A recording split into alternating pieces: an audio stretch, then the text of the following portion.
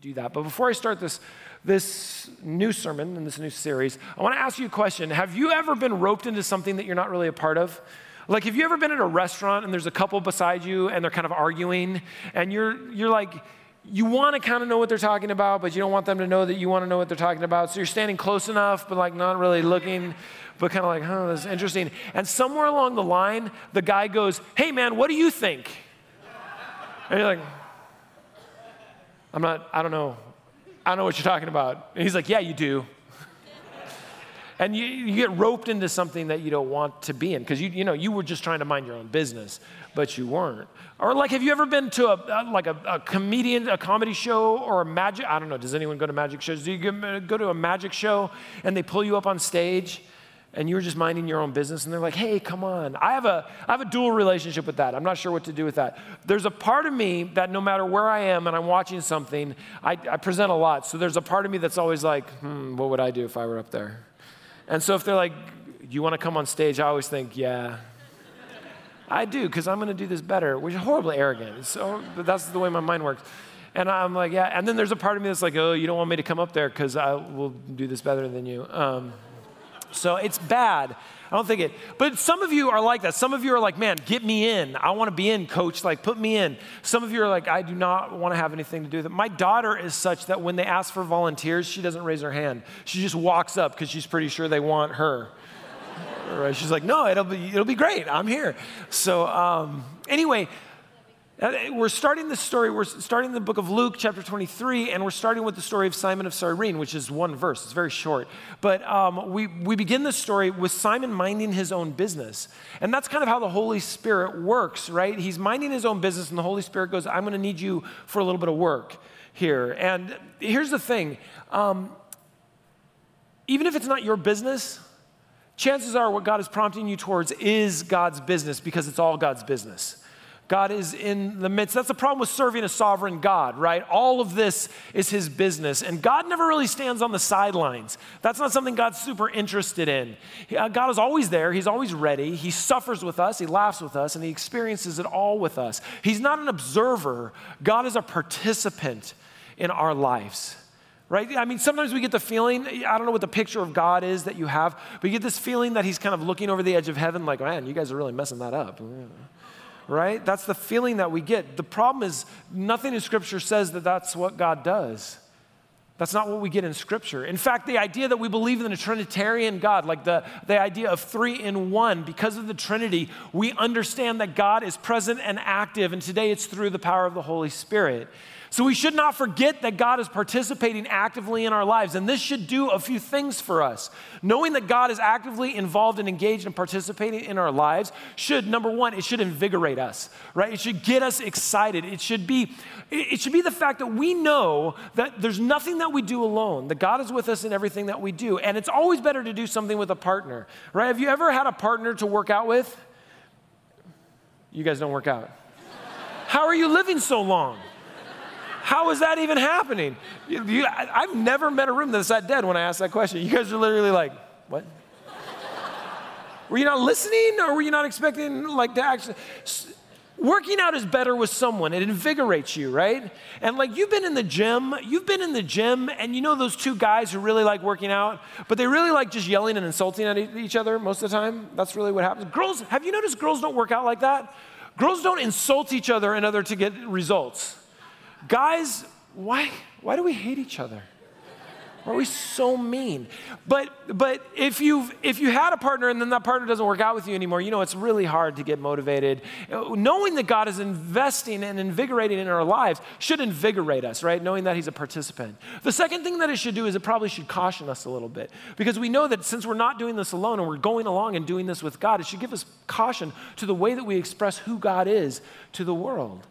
Right? It should give us not pause, but thoughtfulness. A Christian life should be a thoughtful life, at least. And the last thing it should do is it should embolden us. It should give us strength and courage when we don't have it. It should fill some gaps of competency to his calling that he's given on our lives. So that's a lot. Now let's jump into the text. We're reading from Luke chapter 23, verse 26 is where we start. And it begins like this. Let me give you just a little bit of background. Jesus has been captured. He had been through the trial with Pontius Pilate. The crowd has cried for Barabbas to be freed and to execute and crucify Jesus.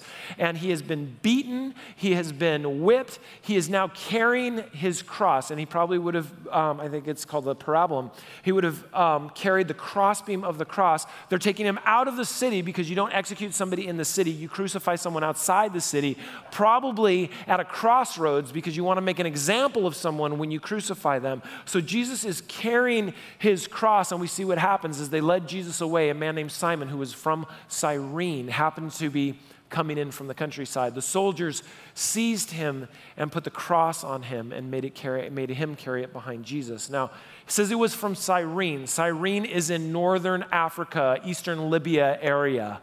And they say that there was probably a community of about 100,000 Jews in Cyrene at the time. It's a pretty significant Jewish population. And because of what's happening in Jerusalem in the festival days, we see them coming to Jerusalem. And so because of the time of the day that we think it was, Simon was just kind of walking in, probably not coming from work. And at some point, he gets pulled in. Now, let's ask the question, why Simon?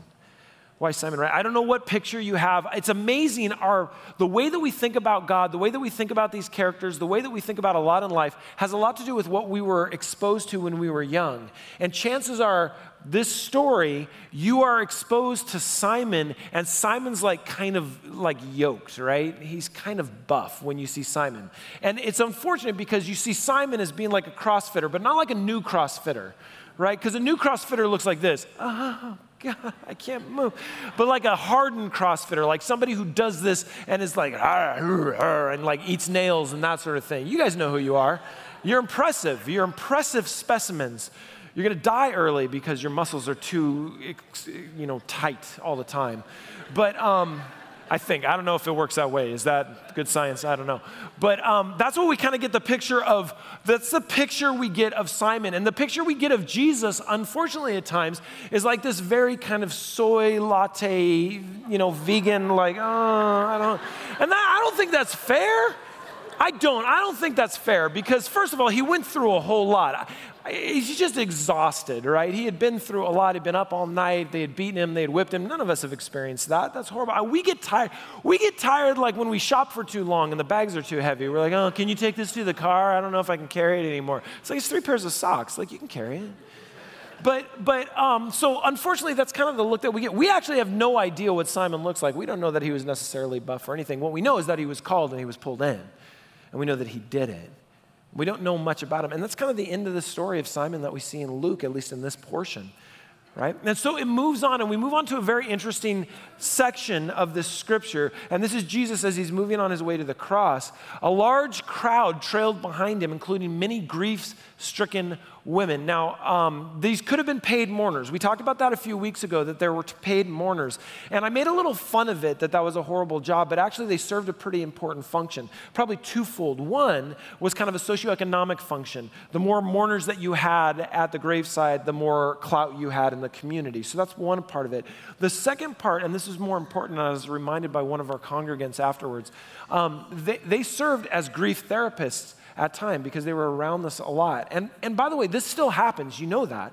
There are still paid mourners. There are still professional grievers. In fact, in Arlington National Cemetery, there are people who are paid to be at funerals. And one of the reasons why is because the United States government has made a commitment to its armed forces that no soldier will be buried alone. And so there will be people who will be there even if they don't know the soldier. And some are paid, some are not. Some just make it kind of their life's calling. And so this group of women could have been paid. But also the picture that we get through the trial of Jesus is that everyone was against him, and that wouldn't have been true. So this very well may have been people who were choosing to follow Jesus as well. I can't think about mourning without quoting this scripture in Revelation. I think it's really important. Anytime you see people who are mourning, you have to remember this. There's a promise in scripture, Revelation 21:4, that says he will wipe every tear from their eyes, and there will be no more death or sorrow or crying or pain. All these things will be gone forever. So if you find yourself in the midst of mourning, in the midst of lamenting, remember that there's a promise that God gives us that this is a temporary thing, and eventually we'll have no more mourning, no more sorrow, and no more pain. And so that's just a wonderful promise. But I want to ask you a question that the previous text kind of, awakened within me. And it's a question that we're going to ask a lot through these next 7 weeks. And the question is this: why do you follow Jesus? Right? The text says that these people were following behind Jesus. But why do you follow Jesus? I want you to think about this over the course of the series. Because why do you do it? Do you have it? You just come to church? You've been coming to church for a long time and that's what you're supposed to do? Do you do it because your parents did it and they made you do it and now you're an adult and it makes sense to you that you do it? It's part of your culture. It's part of who you are. The truth is, if it's not yours, it's not real. And this may push some of you a little bit. Church can't be a habit. This life of faith can't be a habit. It has to be a response to what God has done. The Christian life is not something that we fall into. It's something that we choose. And if you haven't chosen it, it's not yours. And if it's not yours, it's not real. And I got to tell you, that must be exhausting for you. To constantly run in circles and say things that you don't believe or go through processes that just don't mean anything to you. I'm sorry, that's hard. Don't do that. You don't have to do that anymore. Because the one thing that we have to be in front of God is authentic and honest, because He already knows our hearts. And if this is something that you're just play acting at, man, it's a lot of work. You don't have to. I release you. I have no power, but I release you. Honestly, because that's exhausting to play at something that you don't believe. So I'm asking this question. I'm asking it for the reals. Why do you follow Jesus? Because Jesus doesn't always make it easy to follow Him. In fact, there were these women that were following Jesus and they're mourning, they're lamenting because He's going to the cross, He's going to die. And Jesus turns around to them in verse 28. He turns around to them and He goes, "Daughters of Jerusalem." And by the way, the moment He says daughters of Jerusalem, everybody in the crowd would have known He's about to speak prophetically. Because this is a language that they used in the Old Testament, the prophets used when they were calling out people in Jerusalem, daughters of Jerusalem. So He says this and then He goes, "Hey, don't weep for me. Weep for yourselves and your children." Now this seems kind of antagonistic, doesn't it? Jesus is, they've taken off His cross, they've given it to Simon, He's walking, these people are lamenting, He turns around and He says, "Hey, daughters, don't cry for me, don't weep for me. You need to weep for yourselves. And by the way, if you're gonna weep for yourselves, weep for your children." And this is Jesus speaking prophetically. And by the way, we need to talk about prophecy for a little bit. Every time we mention it, I try and remind you of this. Prophecy is not future telling. Prophecy is trajectory. It's about direction, right? Where a group of people are going, a prophet speaks to that and says, "You're here, but you could end up there. You need to watch yourselves. You need to check yourselves." It's important that you understand this. Prophecy is not a crystal ball. Prophecy is a compass. It tells you where you're headed. By the way, some of us have been involved in prophetic conversations. I don't know if you know this, but have you ever been stopped by a police officer and they knock on your window and you roll down the window and they go, "Do you know how fast you were going?" That's a prophetic conversation. It is. It is. You're like, "No, it's not." It is. Let me tell you why. Let me explain it to you. All right. It's a prophetic conversation because, first of all, if you're going like 37 and a 35, nobody's stopping you. Nobody's asking you that question. "Do you know how fast you're going?" You're going 2 miles over the speed limit. Because if they did that, you'd be like, "Why did you stop me? 2 miles. You could be wrong." Right? It's always when you're doing something that's almost reckless. And the police officer is usually a little fired up, and they walk up and they knock on the window. If you're smart, you've rolled the window down already. But if you haven't, they knock on the window, you roll the window down. Roll the window. No one has ever rolled the window down in the last 25 years like that, but I still use it because that's how I grew up. Roll the window down. That's just me now looking for the button because I'm not sure where it is. Probably. Anyway, you roll the window down, they look at you and they go, "Do you know how fast you were going?" What they're actually saying is, "Do you have any idea what was about to happen because of the way that you were driving? Where you are now is a problem because it's sending you in a direction that will cause major, major issues." That question is prophetic. It's prophetic in that if you don't check yourself, you're going to kill people. Do you know how fast you're going? That's what Jesus is saying. So Jesus turns around and He says, "Don't cry for me. You should cry for yourself." Jesus was speaking to the women, telling them that they're missing the point. You're crying for me, but you don't even know what you should be crying for. And by the way, our faith journey is often an adventure in missing the point, isn't it? We often don't really understand what's going on around us. How often have you missed the point of what Jesus was trying to show you? But don't feel bad. Don't feel bad.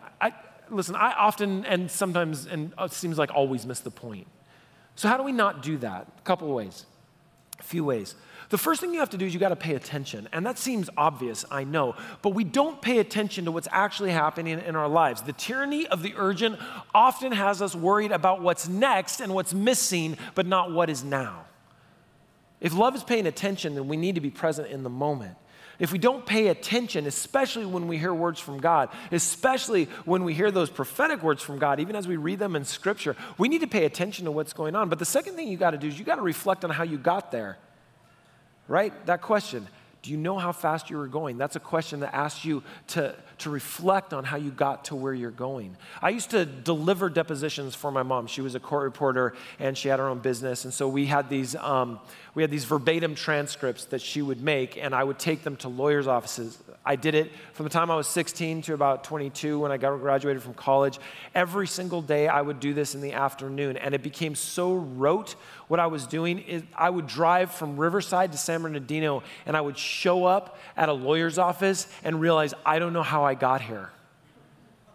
I don't even know. I was so not present in the moment, and now I'm looking back to see how I drove there. I don't know how I got there. It was like a dream. That's because I was just, doing other things and not paying attention.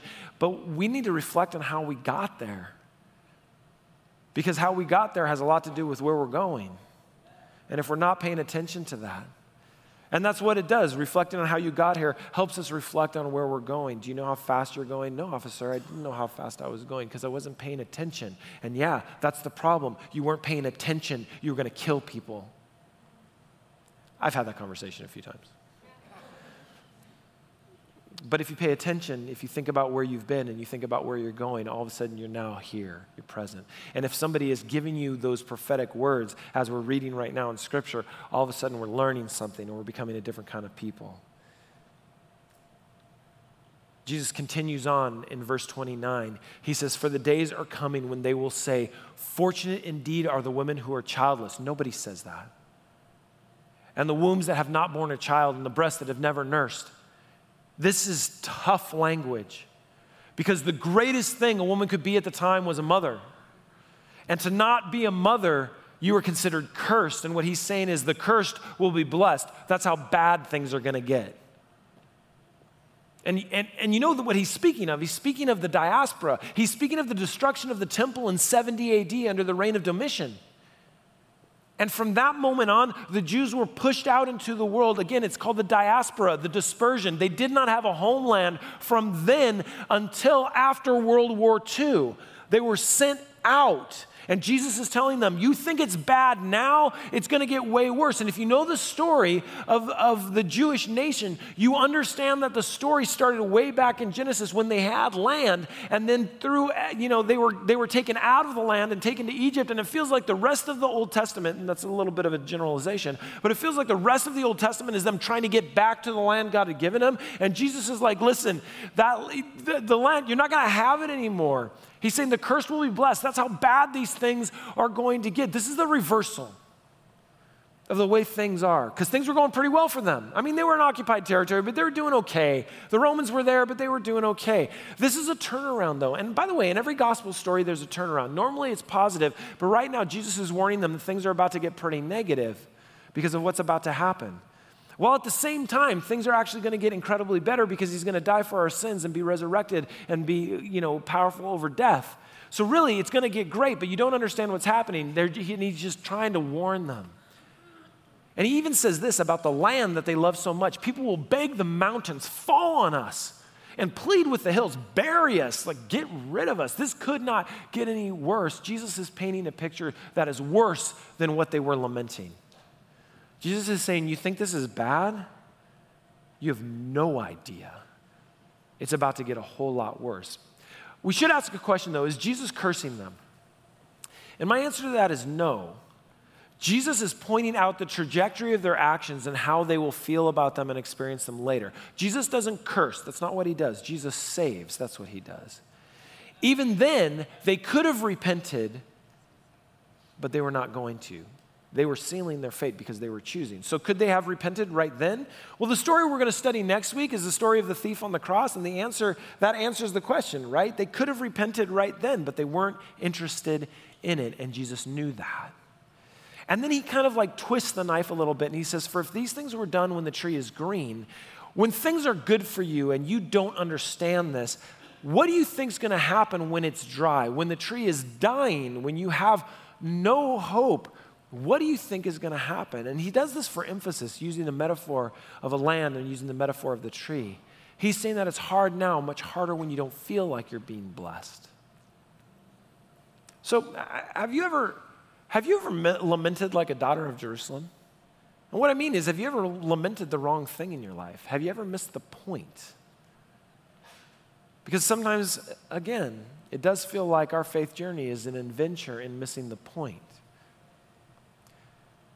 The good news is that God is still working on us. He doesn't leave us in ignorance. In fact, this is why he's calling out to the daughters of Jerusalem, hey, the compass is saying you're going in the wrong direction. Sometimes a warning allows us to reevaluate. And God is still wanting us to understand the trajectory of our actions. And he still speaks to where we can be. You see, Jesus wants a reversal for you. And even in the life of a Christian, even if you've claimed this life for a long time, there are times for that reversal. There are times where God needs to redirect us. We need to have a warning. We need to hear something and pay attention to where we are, reflect on where we've come from, and then reflect on where we're headed. Just because we've accepted Christ doesn't mean that God has stopped working on us and with us. Every warning in Scripture is a cautionary tale that we can learn from. You know, all of us in the trajectory have a Jerusalem that can be destroyed if we're not careful because of the choices that we make today. So what is your Jerusalem that you hold on to so dearly you don't even recognize it's being destroyed by the choices that you're making today? Why do you follow Jesus? Over the next 6 weeks after this, we're gonna study his words on the cross, even unto his death. And they're probably words that you've heard before. We're not going to, travel new ground. This is well-worn roads that we're going to be on. But I want you to look at it differently. I want you to look at it in two different perspectives. One, what is it saying to you, for you today? And what does it mean to follow Jesus for you? And the second thing is, what would it be like if you were hearing these words for the first time? And how would you explain it to someone? Of why this story, this narrative matters so much to us. Why we literally reconform our lives around this particular story. Why is this one so important when there's lots of other stories, lots of other faith traditions, or certainly no faith tradition that you could live life? Why is this our organizing anchor point? I want you to think about that, because we cannot simply roll through this life as Christians out of habit. And if this warning is anything for us, it's that what we do and what we think and what we say, it matters. Jesus, on his way to his death, was willing to stop and go, hey, check yourself. You don't even know what's happening. There's such a bigger story unfolding here. If God is participating in your life, if God is in the midst of this, not standing on the sidelines, I want you to take these questions seriously over the next few weeks. Because I don't want you to question why you follow Jesus. I don't want you to question why you're on this path and how he's placed you there and what he wants from you. But this is why we go back to Scripture. This is why we reevaluate, so we can see what God is doing. And we can see the larger picture that's unfolding, even in the small words that Jesus says to those around him. Always excited to be on this journey with you. Always blessed that you'll come along, that you'll listen, that you'll open up Scripture and share with us. So thank you for just being great and being willing to go further in your faith journey. Let's bow our heads. Jesus, thank you for these words of warning. We don't always like those. We'd rather not know how fast we were going most of the time, but thanks for knocking on our window and asking us if we know. Help us to remember the journey that's gotten us here. Help us to understand the trajectory that you want for us. And Lord, most of all, thank you for being the one that is worthy of studying, the one that's worthy of singing praises to, the one that is the organizing point in our lives. May that always be a choice that we make because of the grace and love that you have for us. We're so appreciative of you, and we just want to live our lives in humble gratitude. Lord, thank you for this community that you've brought together. And thank you for the opportunity to worship you. Pray these things in your holy name. In the name of Jesus, amen.